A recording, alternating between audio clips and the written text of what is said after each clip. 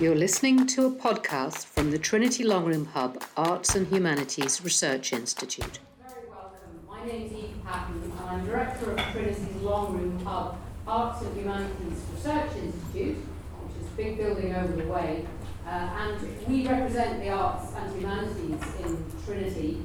And for this week, we have been experimenting with our inaugural Arts and Humanities Research Festival. So since Monday, we've been running events and conversations and talks and discussions on everything from literature and theology to philosophy, and I've just come from a fabulous discussion on the future of music and artificial intelligence, which wasn't quite as dystopian as you might expect, but let me just say it's restorative to be able to come over here with the promise of listening to some real music.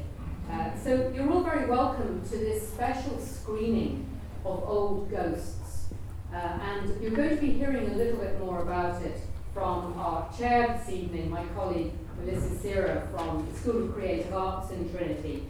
Suffice to say, this is an amazing piece of work that's been put together in a collaboration between Irish National Opera and the wonderful ANU Productions that we heard a little bit about, in fact, earlier on this week in our festival from my colleague Brian Singleton. But what we're going to see tonight is the product of absolutely amazing work by Evangelia Rigaki, my colleague from the School of Music, who has been the composer of the piece, his chamber opera, and the playwright Marina Carr, who has worked on the libretto. And it's an extraordinary piece of work. We're going to be very fortunate, if the technology holds, to be able to watch the piece in total. So I know I don't have to remind this audience that you will be switching off your phones for this period. But I'm not going to say any more about it at this point. We are going to have some Q&A or some discussion after the screening. But I'd like now to hand over to Melissa, my good colleague, who will take it from here. Melissa.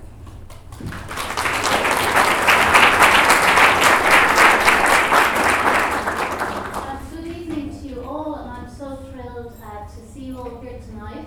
And I'm really honoured to share this event and to be part of this very special screening of Old Ghosts, a beautiful piece of new work by Ireland's leading artists. Our composer, my great colleague, Evangelia Rigaki, one of the world's great composers, and Marina Carr, Ireland's leading and world-renowned playwright. So this is a meeting of minds, I know this. So it's great for us to see this together and to have Evangelia and Marina in the room. And we're going to have a discussion afterwards, which I'm thrilled to be sharing, and we'll get a chance to have questions and some responses from you in the audience. As Eve mentioned, this is part of a huge project. It was a co-production, a co-commission, I should say, between ANU Productions. It's directed by Louise Lowe, one of our great directors, and it was co-commissioned with Landmark Theatre Productions, and also the Museum of Literature of Ireland, Molly, and also in partnership with the Irish National Opera. So there's a lot of partners involved and a huge genesis to this. This is part of the Ulysses 2.2 project, which was a year-long response to James Joyce's Ulysses. And as we will discuss and absorb and immerse ourselves in now, Old Ghosts is a very special response to one of the chapters of Ulysses. I'm not going to say more about that right now, except to say that we are going to be visiting some Old Ghosts here. And I do wish you a happy screening, and we will then have Marina and Evangelia up to talk to us some more about it. Thank you.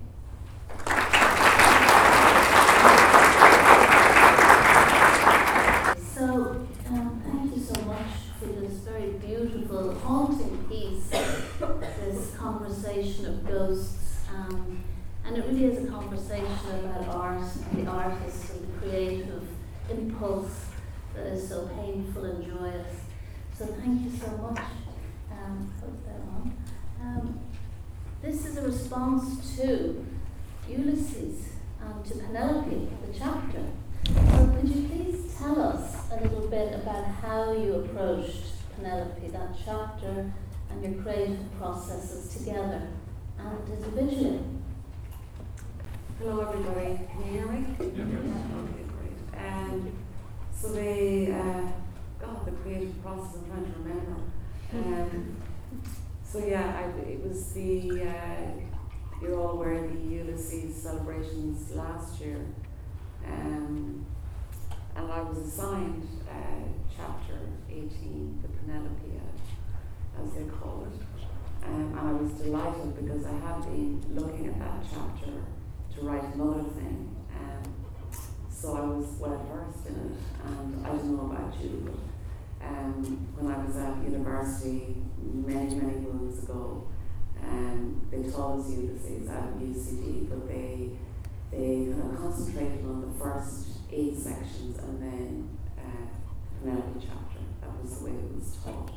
So there are many chapters in Ulysses which I am vaguely familiar with, but would not like to be questioned on. But I do think I have a fair idea of chapter 18. It's a magnificent chapter, and I don't know if you've listened to Siobhan McKenna reading it or maybe memorizing it. I spent a lot of time before I wrote this piece just listening to recordings of it, just for the rhythm and the use of the language.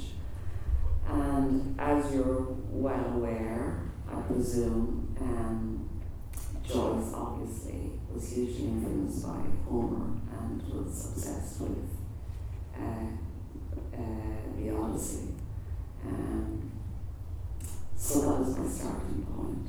And I thought maybe why not have, Molly Bloom, that soliloquy has been done to death, so I didn't want to do a version of that. But I did want, I suppose, the influences that may possibly have been rolling around in Joyce's mind. I mean, God knows what goes on in Joyce's mind, or went on in Joyce's mind. I couldn't begin to approach that. But obviously Homer was a big thing. Obviously his wife was a big thing. And obviously the Penelope character in the Odyssey was a huge source of inspiration for Joyce. So just putting 3 of those together and just trying to think. And then obviously the letters.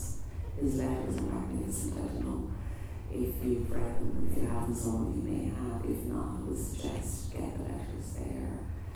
Absolutely beautiful and revelatory, and they give a real into just the day-to-day mind of the man and the beauty of the man and just the humanity of him. And much is made of lots of other aspects of Joyce, but I don't know, maybe not enough is made of just the struggle. We tend to think of Joyce, the genius, the writer of Ulysses, Finnegan's Wake, the Dubliner's Portrait, etc. But to think of the struggle he had, and the wife and the children, and teaching and living hand to mouth for many years, while he was writing these incredible books. So I was putting all that together. I love the idea of Homer. There's a new book out on Homer by this Oxford scholar, I've forgotten his name, that he's basically trying to prove that Homer actually existed. And I've never had any problem believing that there was a Homer rather than a group kind of communal writing and iteration and reiteration of the many arguments for the oral storytelling coming down and eventually being written down, etc. But I just thought Joyce and Homer talking would be great. Nora and Joyce, Nora, who is such an inspiration, obviously from Molly Bloom, and then Penelope coming in, disagreeing with the 2 boys, and that was that they basically done the whole story backwards, and just put me in her lore. So that was the inspiration for me. And I've worked in a short opera with Evangelia before, and I love her music. She's an incredible composer. So it's obviously thrilled very she asked us to collaborate on this. And yes, please, Evangelia, please tell us about how you thought your way into the composition of this piece and what we've heard tonight. Please. So I started thinking in my way when I received Marina's libretto, and I was trying to. I had 5 musicians. There were no electronics in this opera, and I was trying to bring elements of Irishness and Greekness in this opera to reflect, the both traditions without making it sound touristy or obvious Greek or Irish. So there are clear sections in the piece. In the first one is Joyce. I was using Xenos elements, and when Penelope comes, I use a lot of Greek percussion. And the harp was the uniting thread across the piece, which is a very dear instrument for both Irish music and Greek music, quite emblematic. And the material, so I was trying to weave layers into the composition, using also as an emancipation point Monteverdi's of The Return of Ulysses, mainly for the harp part. And I was trying its voice to sound different, Joyce and Penelope and Homer and Nora. And the fuel for me for writing this piece was, of course, Marina's words. It was a dream commission. I was admiring Marina's works before we collaborated in the first opera, since I arrived in Ireland. So it was a dream for me. And I knew Annu's work from Brian Singleton and his lectures. I had visited these rooms and Anne with him. So it was a dream to collaborate both with Anu and Marina. Anu now they make very site-specific work with very contemporary text and issues. And Marina, this was very poetic and had words that I was trying to have them heard and honored. So it was a lot of decisions and choices in speed writing, because this project happened very fast. Fergus gave us the commission in February. Marina gave me the words 28 June, and I had to give the text, the full score, end of December. So in terms of opera writing, it was like 6 months. It was really, really fast. Really fast. Yes, maybe I would have done it different. Really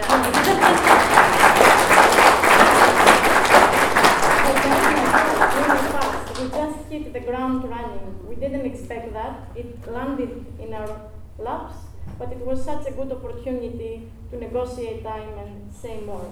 Yeah. And you had an established collaborative relationship already with the previous work. Yeah, the gift. The gift. Yeah. We had done a short opera as part of Irish National Opera Commission 20 shorts. This happened during COVID. They commissioned 20 short operas because another opera with a big money fell out. So they wanted to use this money that couldn't happen in Gaiety because of, actually it was William Tell, that couldn't happen at the moment because of the COVID restrictions. So they used that Arts Council money to commission 20 composers and writers to make online operas for people to see at home. It was a fascinating project, and this was our first piece. Yeah. And we are collaborating with Marina on other pieces. I'm finishing our choir piece. We are working on the next opera, so we keep this. Thank you very much for your incredible contributions tonight and your reflections on your practice. It's so beautiful to hear you both. And James Joyce says in this opera, write, sing for the joy of it. And I'm sure you'll come to agree that tonight we can hear artists who write and sing for the joy of it together. So I'd like you to take at this moment to thank Marina and Evangelia, and thank you all for being here tonight.